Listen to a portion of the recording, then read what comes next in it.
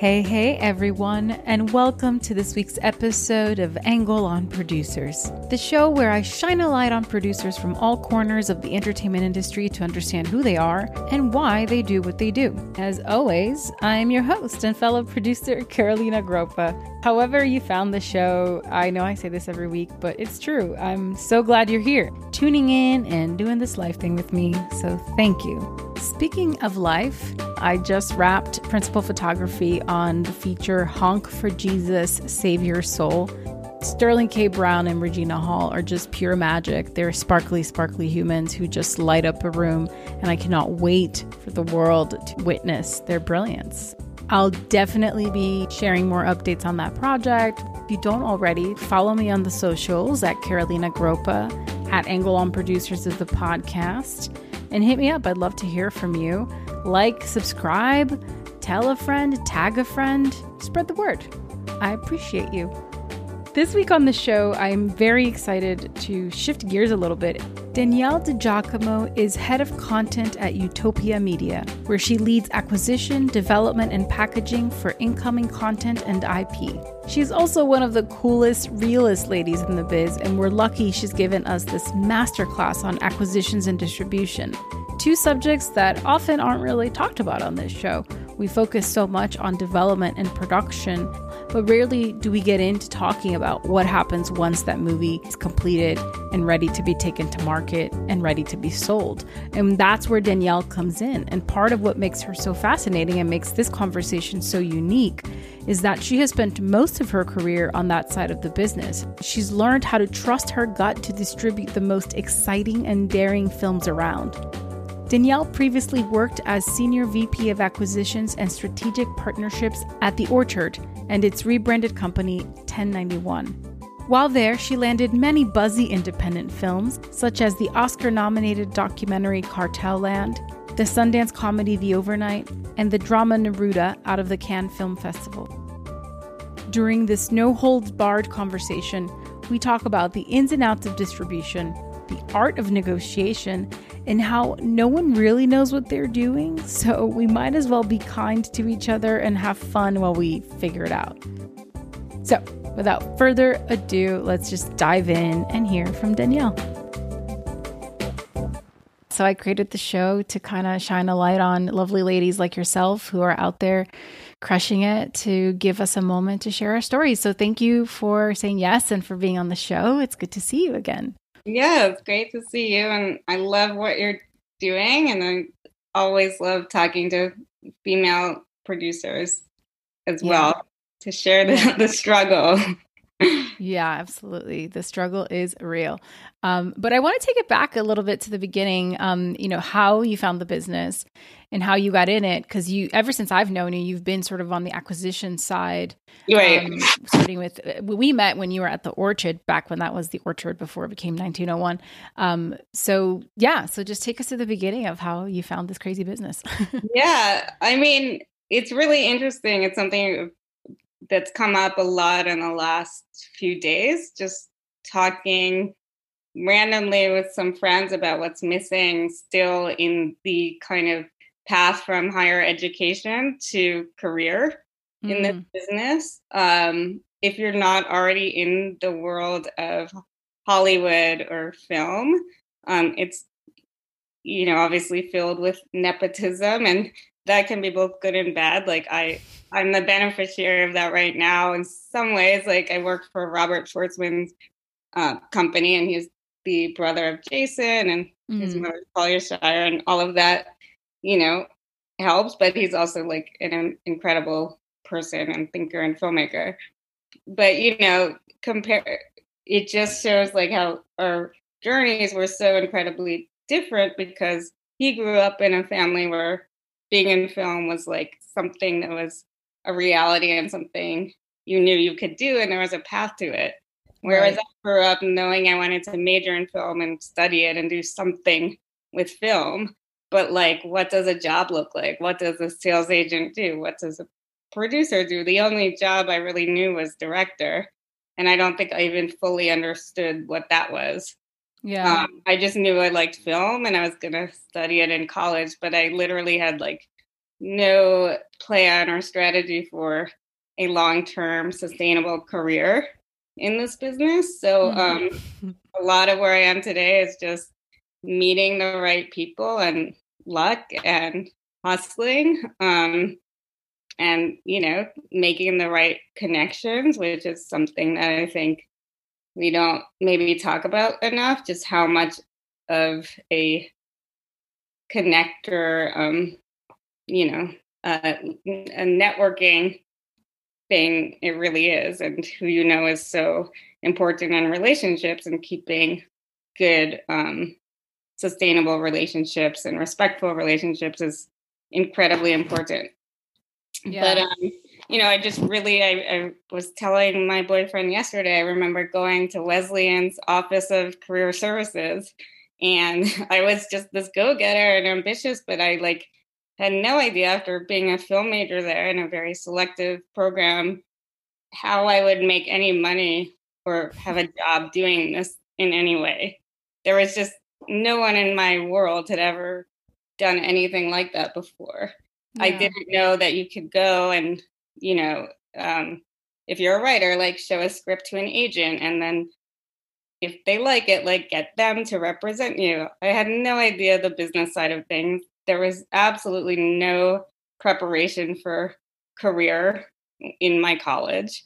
And so I went to the career office, and I literally, this was pre, lots of email. It was hand wrote letters to all these alumni film majors, and no one wrote back to me.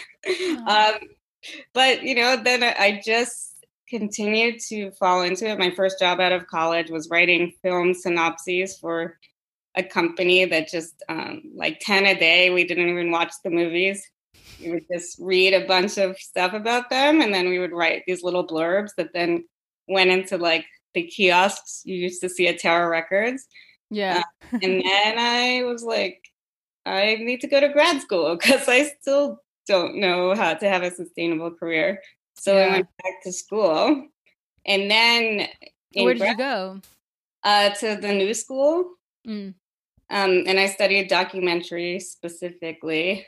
I thought my plan at that time was to go into academia, and I was about to get my PhD. And then a friend just invited me randomly to the Hamptons. He had just started working at this startup that this rich guy who had made a lot of money was starting a digital film distribution company, and was like, "Do you want to be my +1 to the Hamptons Film Festival? He has a house there." I'm like, okay. And he was impressed. Yeah. Yeah, he was impressed that I knew a lot about film and documentary, and he liked me, so he hired me, and that was really the luck of. So you got your job at a party at a Hamptons Inn. Yeah, Hamptons Inn. Oh my God, at the very different at the Hampton Film Festival. An eccentric millionaire who wanted to start in film and was like, I like this girl, and she knows stuff.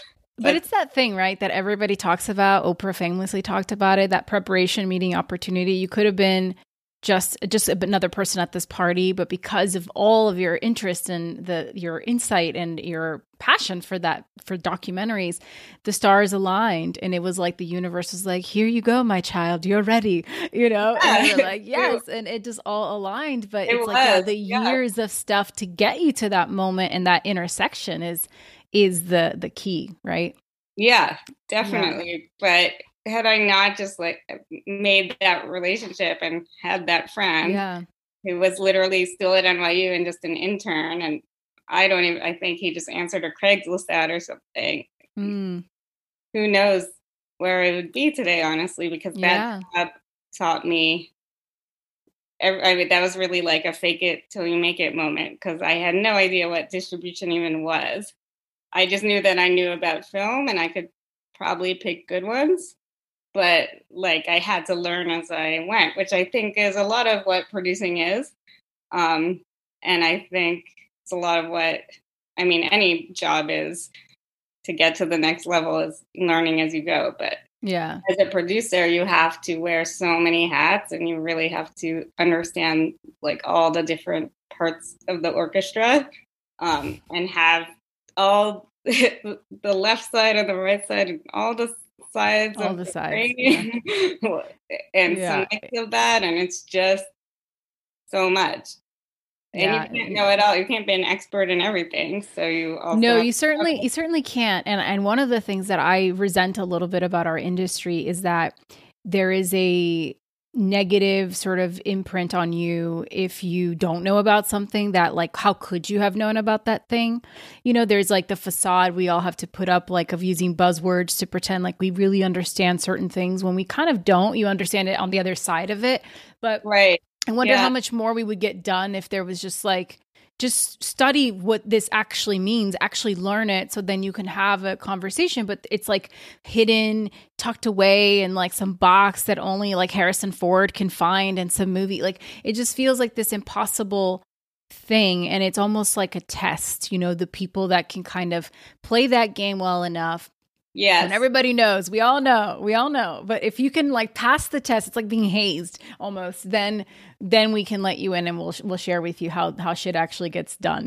You know, That's very true. It's very true, right? That's how it feels. They purposely make those barriers so it's inaccessible because everyone's just so insecure about actually having a job in this industry and that's also why a lot of like groupthink happens, and a lot of distributors don't take risks on things because there is such this like culture of, I hope this doesn't get me in trouble, sorry, my industry, but almost like sheep like culture. It's like, okay, A24 is bidding on it, then it must be good even though I hated it, so right. I'm gonna also that kind of thing. It's like once you're in, it's the FOMO. It's the FOMO business, right? It's like, well, everybody else wants it now. Wait, Jennifer Lawrence put her name on it. I guess it's good. Like, even though you passed on it and you didn't, you trusted your instincts, you know. And maybe yes, she did something incredible with that project. It's not to poo-poo her. I don't know why she was like an example that came up. Her name just popped in my brain. Yeah, I don't know Jennifer. It would be She's great lovely. if Jennifer Lawrence, right? But you know what I mean? And then there's just like this frenzy of, I don't know, it's like this really crazy, the FOMO of it is real. And then, then people on the outside are spinning their wheels being like, well, what do I make? What does the industry want? Like, how do I get my story told? And then eventually, after 5 years, if you're lucky, that's a short amount of time, you start to realize, oh, there are no rules. Like, nobody knows what the fuck they're doing. I'm just going to go tell my stories and find a way, you know? That's very true. I hope I can help through these conversations, just help bridge that gap a little bit so that it can just take a little less time for people to get to those realizations. Because like you said, there isn't anything, resources out there really for producers that aren't books written mostly in the 90s about what it was like to be a producer back then. And sadly, not much has changed, you know? So we got to inject some new energy into all of it. And I think with all of the movements that we're in the middle of, which is incredible, you know, with focusing on women and diverse stories and the Black Lives Matter movement and shining a light on all of that, which should have been just a thing, shouldn't have been a movement, but whatever. Here we are. And so I do think it's like, pandemic aside, you know, a wonderful time to be alive. Yes, I would hope so. I mean, there's, a lot of interesting things come from your statement. I think that COVID, for all of its really devastating and terrible effects, for some reason has injected new life into the film industry. Just in that, like, it's making even, you know, studios are kind of their hands are so tied, even for executives, because they're so huge, and any change or any risk that they take has to be approved by like 10 people, and some of them are in Japan because it's Sony, and they don't have the flexibility or just the freedom to really pivot strategy really quickly or do something that might be risky or outside the box. But COVID really forced them to be like, maybe we don't need to do theatrical for 120 days first. Maybe there's different ways to do this. Maybe we could try like a more experimental movie or a foreign film after Parasite. I mean, which right. proved which was amazing. But yeah, studios are the last to adopt, and they're not. They're dinosaurs. I get it. Yeah, they're Yeah. massive. Like you need thousands of people to move. It's like the So, ship metaphor, right? It's a yeah, massive ship that takes so much effort to like change 1 degree of course, where I feel like indie producers, smaller studios are like, I don't know. I just feel like I'm a dinghy. That's kind of how I feel. I'm yeah, just a little dinghy, right. just like going I need around, like to zooming just around. figure out. Okay, wait. There's an iceberg. I'm just gonna turn it around. I'm not Yeah, gonna like hit it go and around it, like try try to to go sink around it. it. Yeah. Exactly. So I get it. It's been way of doing business for as long as the industry has been around. But what fascinates me about the studio system and the powers that be is, have they not seen what happened to the music industry? Have they not seen how It disruptors have was already come in and changed the game? What Netflix has done, what Amazon is doing.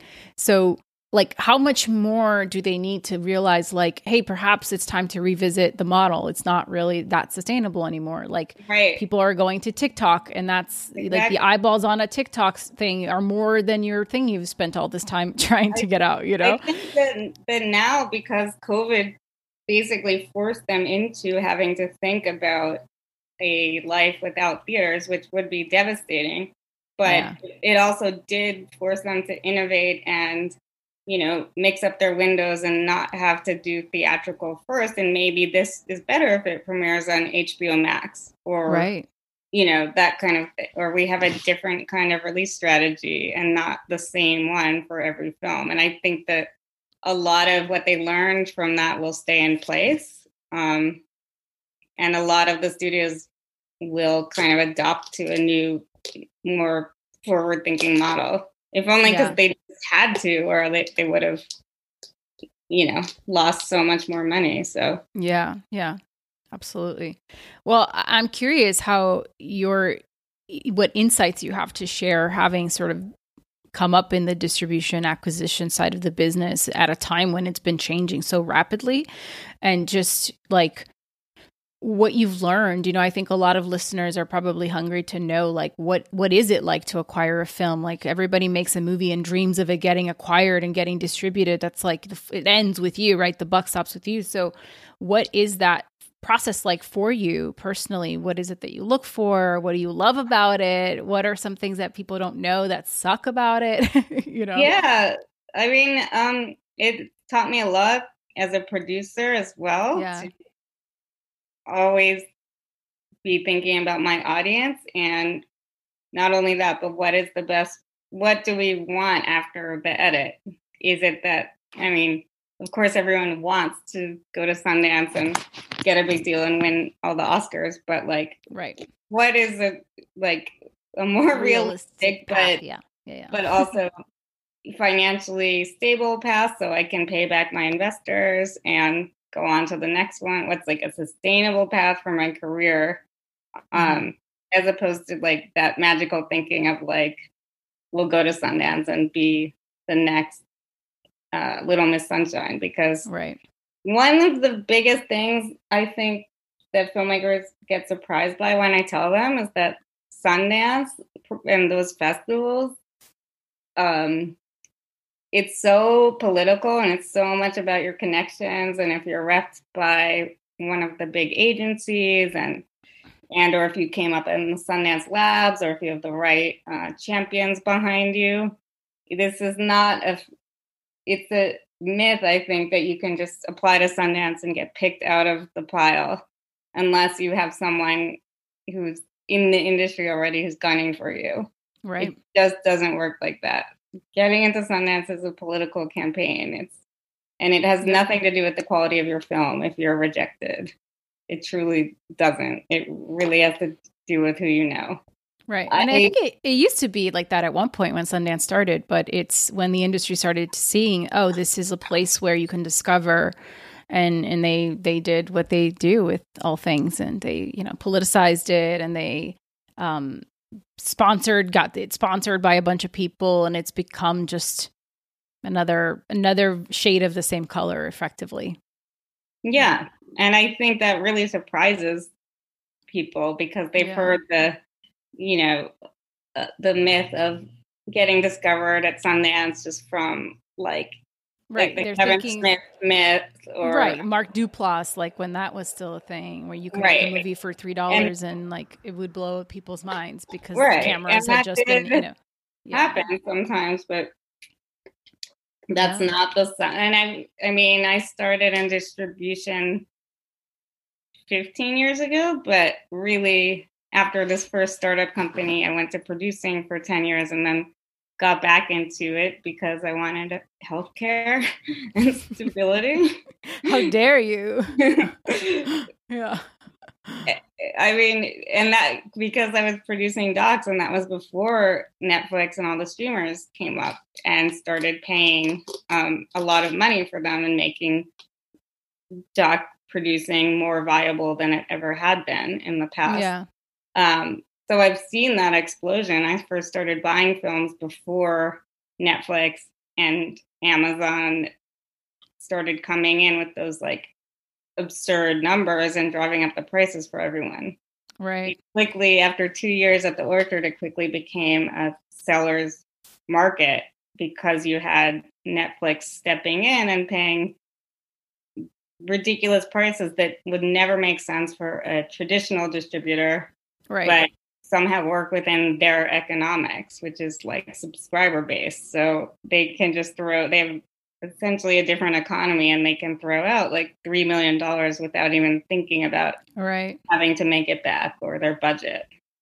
So it just changed the equation completely. And I think some of that for the good for filmmakers, and a lot of it not good. Right. But I mean, it's good in that it has been driving up price points, which is good for the filmmakers who get those deals. I also, though, think that now it's created more of a divide between sort of the 1% of producers and everyone else. Yeah. Yeah, it's unfortunate. I mean, look at Palm Springs, last year with Hulu. Like that was a little bit of a slap in the face, I think, because it's like, really, you couldn't have taken that and bought like Right. 6 different movies for like, because that budget was like 3 million, I think. Like, and all that money didn't go to the crew's pockets. Like, and I know my AD team actually from Sylvie's Love went right immediately after our production to that movie. And I know how hard it was for them, and it's like, there's no support really for the middle class, the working class of Hollywood, which is often not talked about. But that's where most people end up. I think it's like we all have, like you said, the dreams of being the 1% of indie filmmakers and having first look deals, but not many people reach those goals. And so you're just kind of going from project to project. And as these budgets keep getting smaller, it's like, how does anybody sustain a livelihood in production specifically that is so demanding of like your time and your body, like it's grueling, like the hours, like the people that go grips and camera assistants who go from like one job to the next. And I'm like, you're literally working 300 days out of the year. And they're like, yeah, I need to support my family. I need to make sure I can qualify for my health insurance at the end of the year. And it's like, that's not the glamour, sexy part of showbiz, kids. Like, you're not going to see anybody talking about that on the red carpet. No lounge sponsored at Sundance. Right. Is gonna be they don't bringing get this to go shit to up. the red carpet. No, if they even get invited, and that is the underbelly of it. It's all about the glitz and the glamour and pushing that forward. And I get it. That's why we are all lured into the business to some extent. And I love that part of it. I don't want it to go away. But my goal is to just, remind people that if you're living for those moments, which are so few and far between, if you get to even experience them, you're chasing the wrong high and you're in for a very disappointing journey because you're not going to be able to control if that happens, how often it happens for you. So you have to really love the journey. So like the day to day of getting to do this, whether you're a writer or an actor or producer, because it's a grind. So I mean, if you think about the ultimate frustrating job where you can get paid a lot but never see anything made, it's screenwriter. Like that's a great symbol for what Hollywood can be.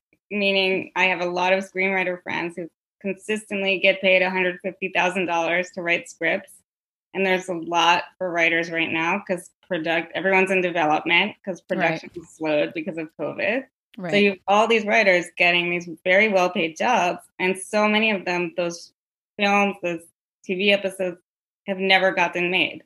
Career screenwriters who have a lot of money, but they've never had anything actually produced. Yeah, which is another for what this industry can be. Yeah, which is a thing, right? You can make a living doing that, but then that question of like, well, are you a produced screenwriter?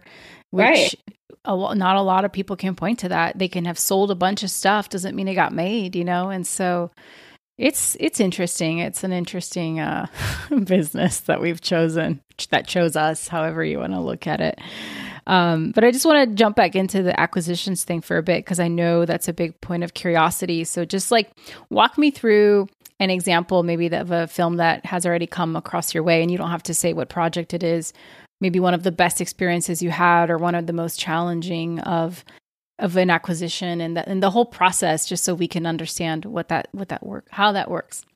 Yeah, sure. So I'll start with the first film I acquired at my new job at Utopia. Yes, which congrats, by the way. Thank you. Yeah. It's been a year now, so it's not that new, but so I acquired so I didn't go to Sundance last year. I was between jobs at that point, and Utopia hired me in end of February. But there's still films from Sundance that were available. So I watched a film called Bloody Nose, Empty Pockets, by the Ross brothers, who are these incredibly talented filmmakers who blend nonfiction with fiction elements in a really immersive and funny and fresh way. And so they did this film that got a good amount of attention and critical acclaim at Sundance last year, but it's art house. I think a lot of people didn't understand it. Critics loved it. Some people, it's about basically the last night of a dive bar for working class people in Las Vegas, like off the strip. But they kind of cast the regulars in the bar. Oh, cool. So they were real people playing themselves, but they were not like native to that bar. So they really like use these fiction elements. And it's just like you laugh, you cry. It's so real and funny and heartbreaking, and it has just incredible moments between just these real working class humans as the space where they go to relate to each other is gonna not be around anymore. So I saw it and I thought it was really special, and that this was still when theatrical this was a couple weeks before COVID. So I thought that I was acquiring it for a small theatrical release. So part of it is you watch the film. What I evaluate it for, it depends if you're evaluating something for theatrical distribution or just digital. We do both, but basically you look at a film and you sort of think about if you love it is, I think, for me, the most important thing. There's definitely films that I've loved less that I feel are more marketable, but the number one thing is how compelling it is for me. And then, we then talk to our head of marketing and theatrical distribution and sales to get their take, because there is a financial element to it. So you want to get your head of sales to say, I think Netflix might be interested in this, or HBO. It's great to understand how much you think you can sell it to a platform for. That's a very important piece these days. How does that price get determined? Because I would imagine what Utopia would be willing to pay is different from what someone else would be willing to pay. So is there a formula?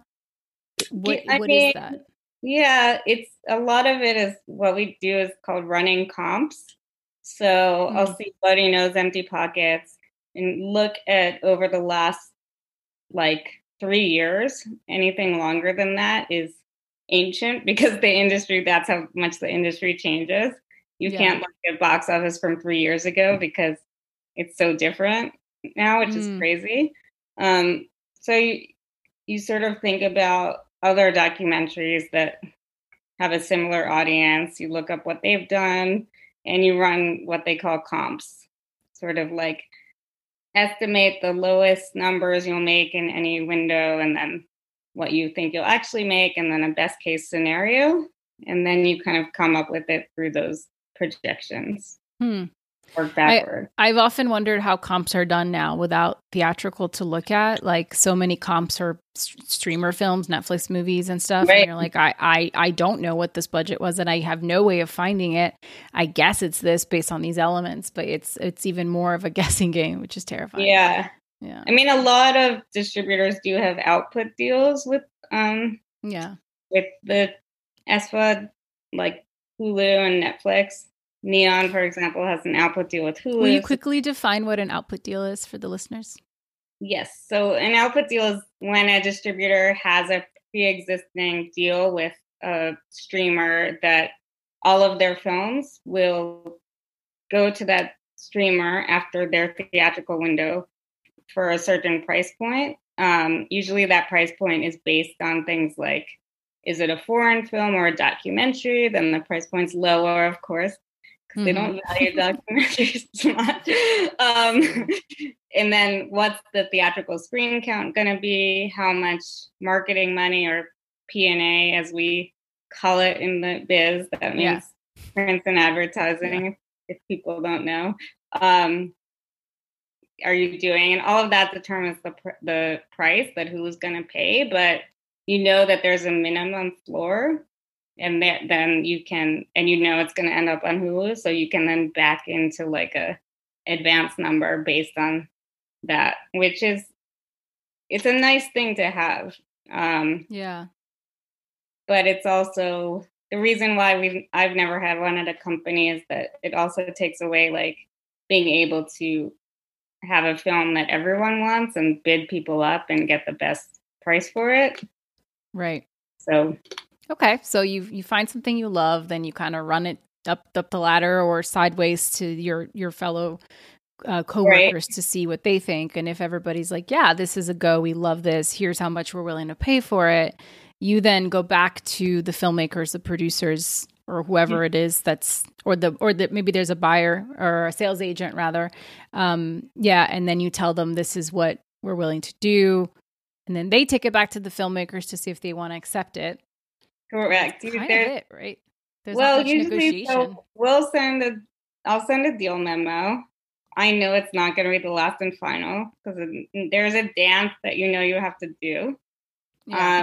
You kind of start with a lower number than you're prepared to go to because they're going to try to bid you up. So you build in buffer room for that. So they know you're starting lower than you can go. They're going to come back with a counter. But generally the way they do it, which is psychologically good, it's actually really good, emotional manipulation, is that like they get your offer and they're like, okay, let's set a call with the filmmakers.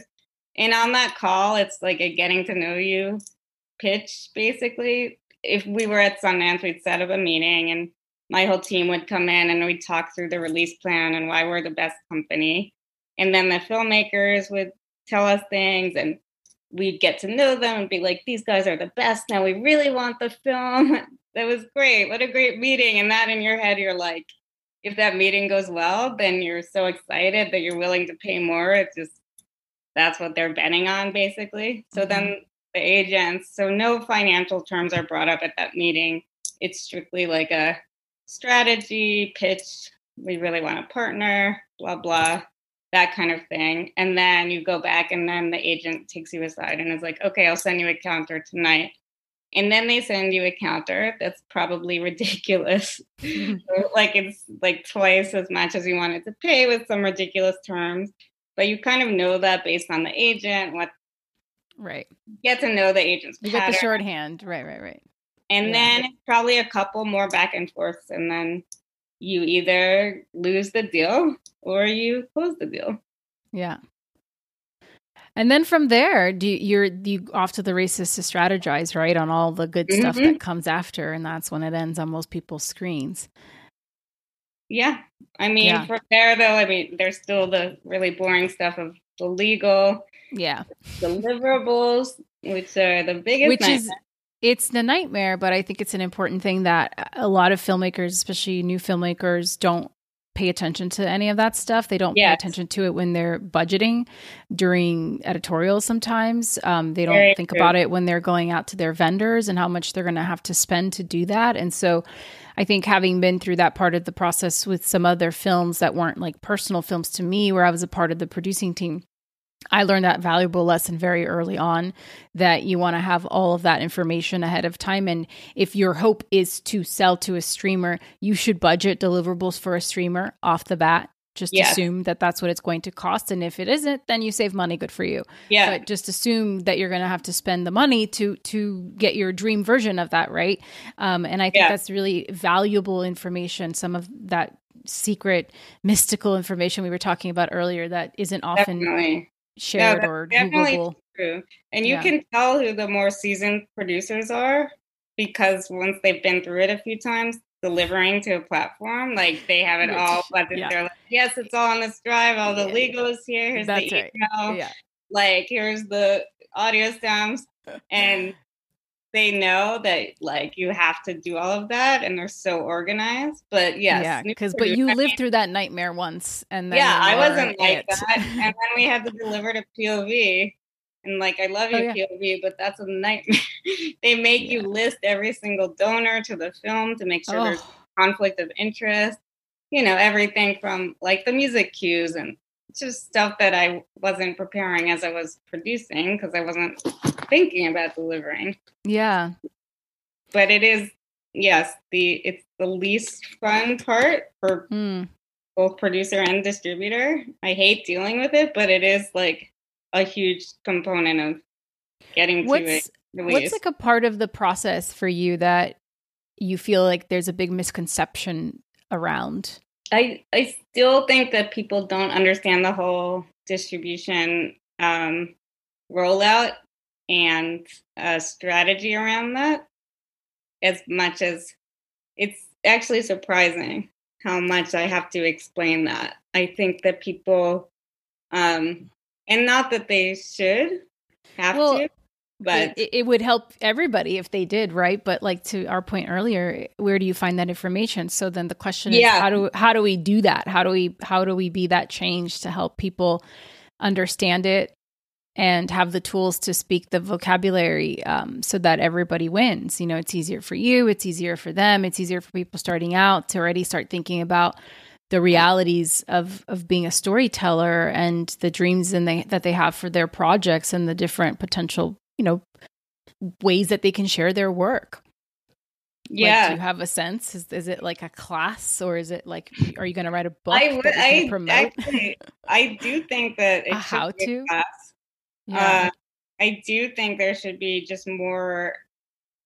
There has been more mentorship, like in some places around producers recently. I mean, Sundance has always had the Creative Producers Lab, and I think IFP has been good around producers, but there have not been many distribution labs or, informative, aside from being on panels. And usually panels are fine, but a lot of times it's just like executives like me, like talking in the same lingo with like other executives. Fluff. I feel like panels are very alienating because it's like, if you don't already speak the language, if you're not already in with the cool kids, you're just kind of lost a little bit. Right. And I find that a lot of people at panels are newer to whatever the thing is. The really seasoned people have been to the panels. They're at home. They're not sitting there watching you guys have a fun conversation. Like, so it is more entry level, mid-level people. And like, again, I don't think we're giving them the resources and setting them up for success. And then everybody's frustrated. And it's like, guys, if we could just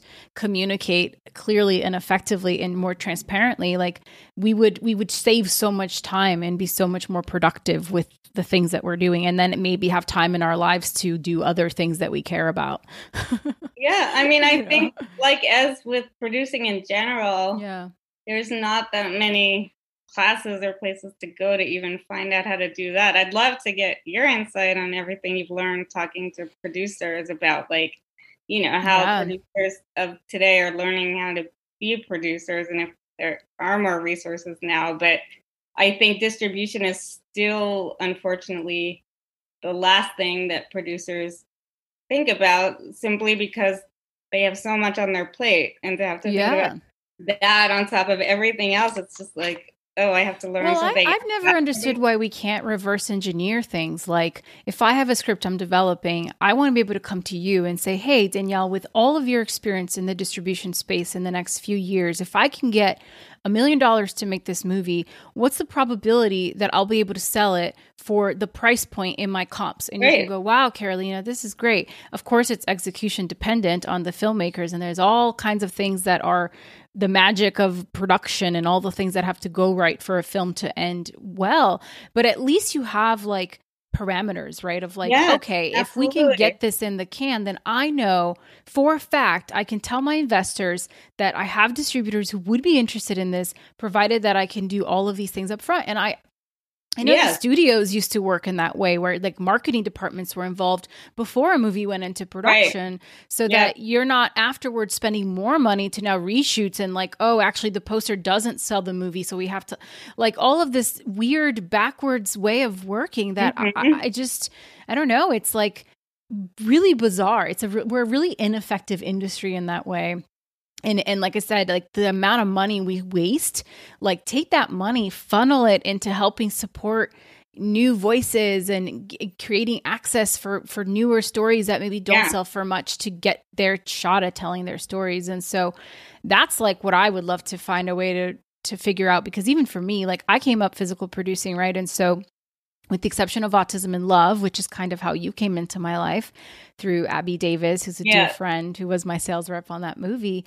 Like I had never been through that process. And that was the first time I felt like I'm Right. legit, you know? I'm here with fancy people who wear ties and are making deals from my movie.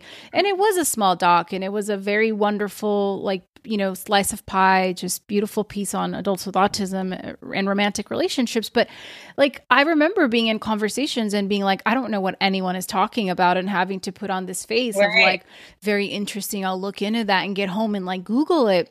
Yep. But it's Yeah. the only project to date really that I've been a part of that I wasn't a for hire producer on, right? Where I was involved in raising the equity, like every single thing about that movie I touched from start to finish, and it'll still be like my baby.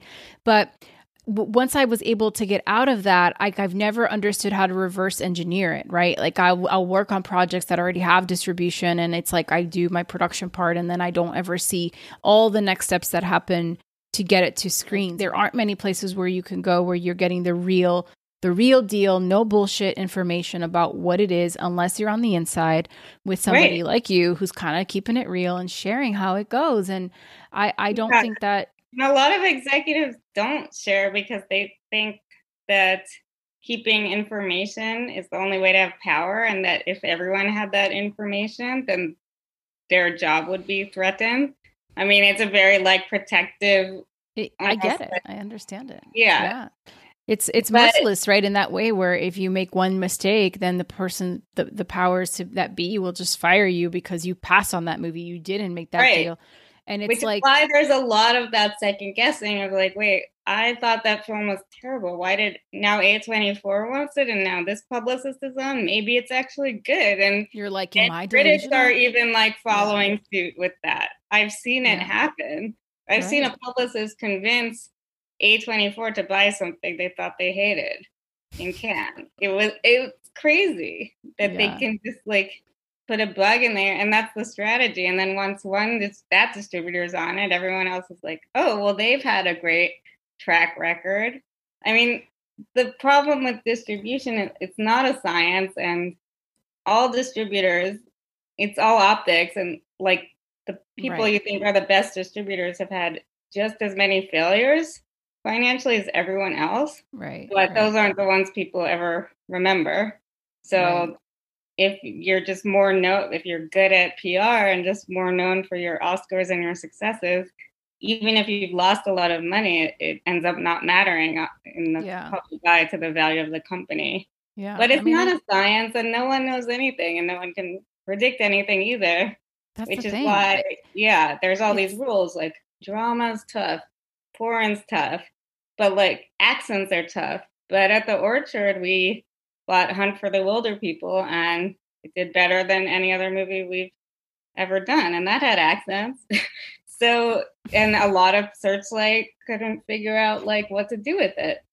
Yeah. They wanted to, but they thought it was too risky. So there's things like that where it's like there is just a culture of safety, and well, it's fear-based, right? It's an industry that's built on fear, and I think it is because, to your point, like there aren't metrics for any of this stuff. It's all guesses. Like you're saying, okay, well, on Memorial Day weekend 3 years ago, most movies of this type did this kind of business. Exactly. So the probability that this will happen again is like in the 80 percentile. Thus, it is worthwhile taking the risk. Even if then for the next 3 Memorial Day weekends, for the next 3 years, it's the opposite. Then they'll go, okay, never release a movie on Memorial Day weekend.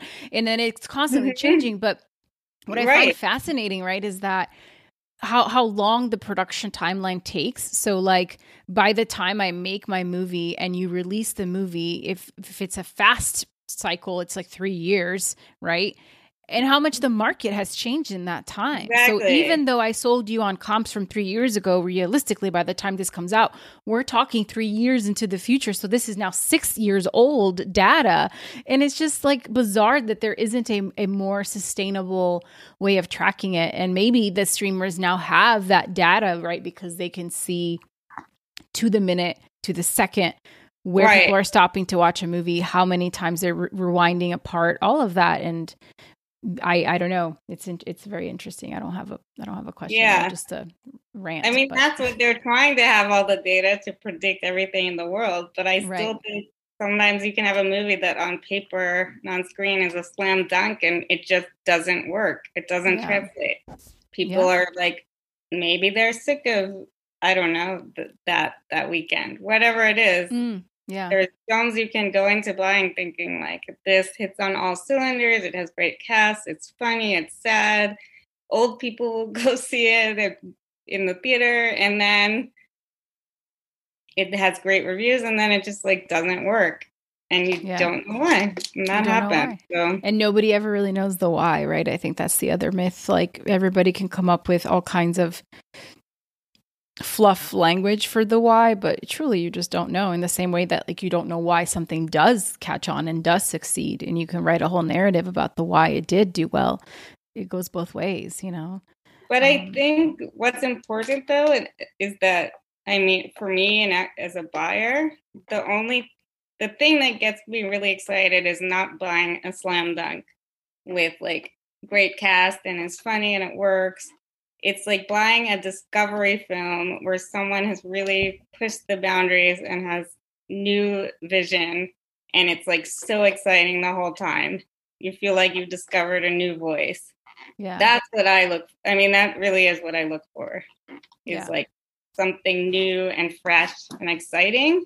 I do think that the good buyer, like the Neons and A24s, that's what they're looking for too. And I think it's important to stay true to one's vision, because that often is what works. And we have to see so many movies that anything that's like new and exciting and something we haven't seen before, even if it doesn't have cast, like if it's new cast who are great, I would just encourage people to not play by those rules of no accents and I don't know, because I love it. If you have a vision that's good and passionate and new, that is more important to us than anything. We just want to be surprised, because all of the movies can just start blurring together, because you're watching all day. As soon as you see something different or like a new idea, it's so exciting.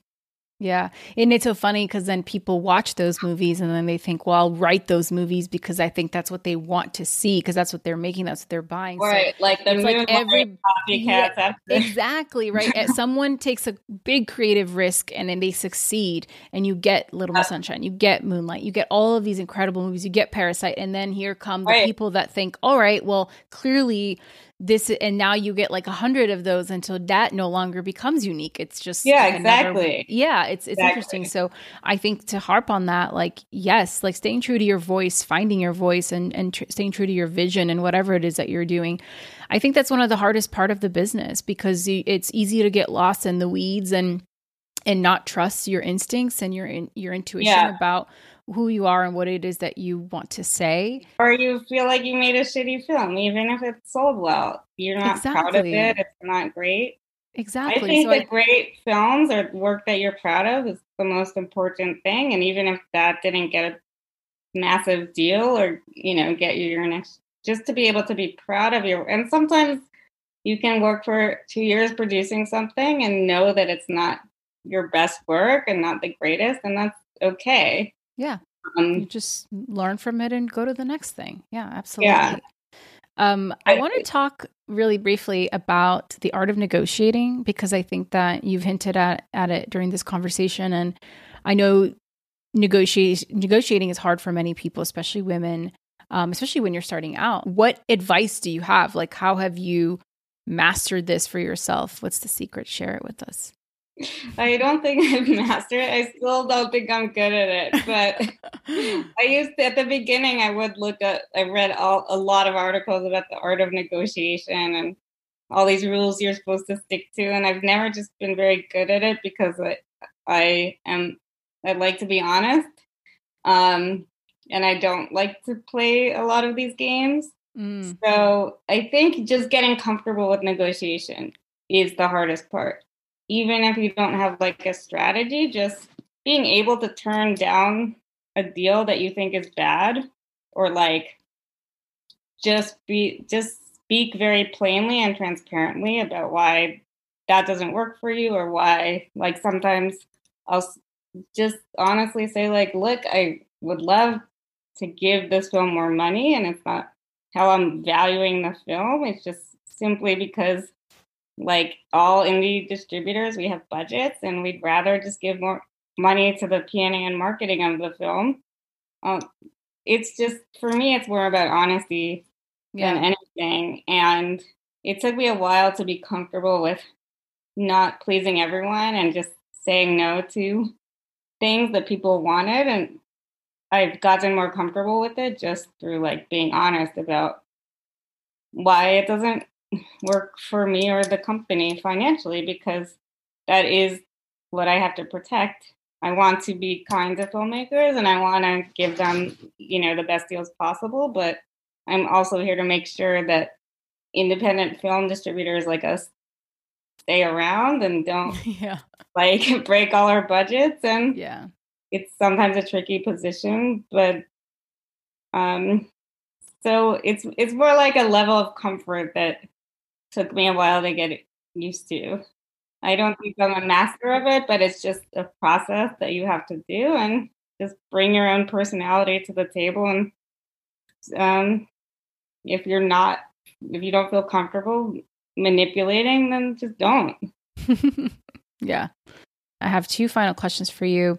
But we talked briefly about the value of relationships, right? And how that's one of the things that people don't ever tell you. And I often felt like, oh man, like I didn't go the assistant route. I didn't work at an agency. I didn't come up on a desk. Like I don't know all the players, right? Because everybody goes in at the low level and they rise up, they move up, everybody moves up. And you know the people that have moved up because you're also moving up. And so like, how do you recommend someone who hasn't maybe also gone down that path in doing that networking thing, because the word networking can carry such a negative, gross connotation, but like in truly meeting not just people, but the right people? Like, how do you identify who are the right people that you should be meeting based on the specific thing you want to do, and then actually go meet them without being a weirdo? I think there's 2 things. I think one is a lot of research, and I remember specifically like meeting Ted Sarandos at a party at Sundance, and just briefly, and then digging up his email through someone else and writing him like a long essay, a really long impassioned essay. And he actually wrote back. this was like very early on in, Netflix. They were still just doing DVDs, but I think one is just not being afraid to like do your homework, just do the research, know a lot about that person so that when they get an email from a young person that's very specific to their career, it actually resonates. And Right. I've had people reach out to me and who like, at first it can be a little off-putting. You're like, wow, you really Googled me? What have you seen? But it's actually then you're like, okay, I really appreciate that you took the time to do all this research and really know about me. And you clearly are ambitious. That's what it, and you did your homework. And I'm not just one of like 1,000 people you reached out to. You're not cold emailing, copy paste. So yeah, like target really specifically people who you admire, from distributors to producers to direct, whoever that is. And then I would just say, like, you never know who's going to be the next industry leader or the next big hotshot producer or executive. It could be your intern. So just be kind to everyone. Just like be a good person. Yes. And don't think like that guy over there is important. So you treat your intern like shit. That's right. I mean, it's not just for your own person. It's good to just be nice and respectful of everyone. For your soul. A long way. But sometimes it really does pay off. In that, like, everyone has the capacity for greatness, and you never know who that person is, and they will appreciate and remember that you were a decent person to them when you were young and nobody. So just try to treat everyone with respect and not look down on people. That's also what I would say. I love that. This is my final question before I let you go, but what advice did you receive early on in your career that actually helped you? I think the advice I received early on in my life that was most helpful to me it could be in your life. Was suck it up. What does that mean to you? What does that phrase mean to me? That just meant that I would sort of overthink everything and fall into like, if I felt rejected by someone or I wasn't getting anywhere, then it would just be like wallowing in my own self-hatred and pity. And that's the least effective thing you can do. Yeah. And I just think you have to have a thick skin, especially in this business, especially being a woman in this business, surrounded by lots of men. And that is changing, but it's still very, very imbalanced. Right. So, not to take things too personally is also very good. It's good. Yeah. Hard to do sometimes. I think it's a lifelong journey there, but at least that's my experience. Yeah, it's true. But like everyone in this business is deeply insecure. Yeah. I'm convinced of it, and no one knows what they're doing too. That's the other thing. I tell myself this like every day. Is like, because we also, I think, as women have a problem with not feeling like frauds and really feeling like we deserve to be where we are. It's been a big problem for me. At any minute, it's like, I shouldn't be here. People will know that I don't know all these things. But what you have to understand is that no one knows all these things. And it's not science, and everyone's just trying to do the best they can and act like they're experts. But we're all just insecure and... And that's it. I mean, that's it. That makes me feel a lot better when I'm having to do something that's really intimidating to me or talk to like someone who I'm intimidated by. Yeah, you just remember they're just a person just like you. I'm so grateful to you for sharing and for spending this hour with me and the listeners. I'm only as good as my guests' willingness to talk about this stuff very openly. And so thank you. I'm so happy.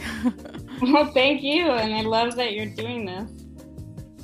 Thanks so much for tuning in and doing this live thing with me. If you like the show, please don't forget to subscribe on Apple, Spotify, wherever you get your podcasts.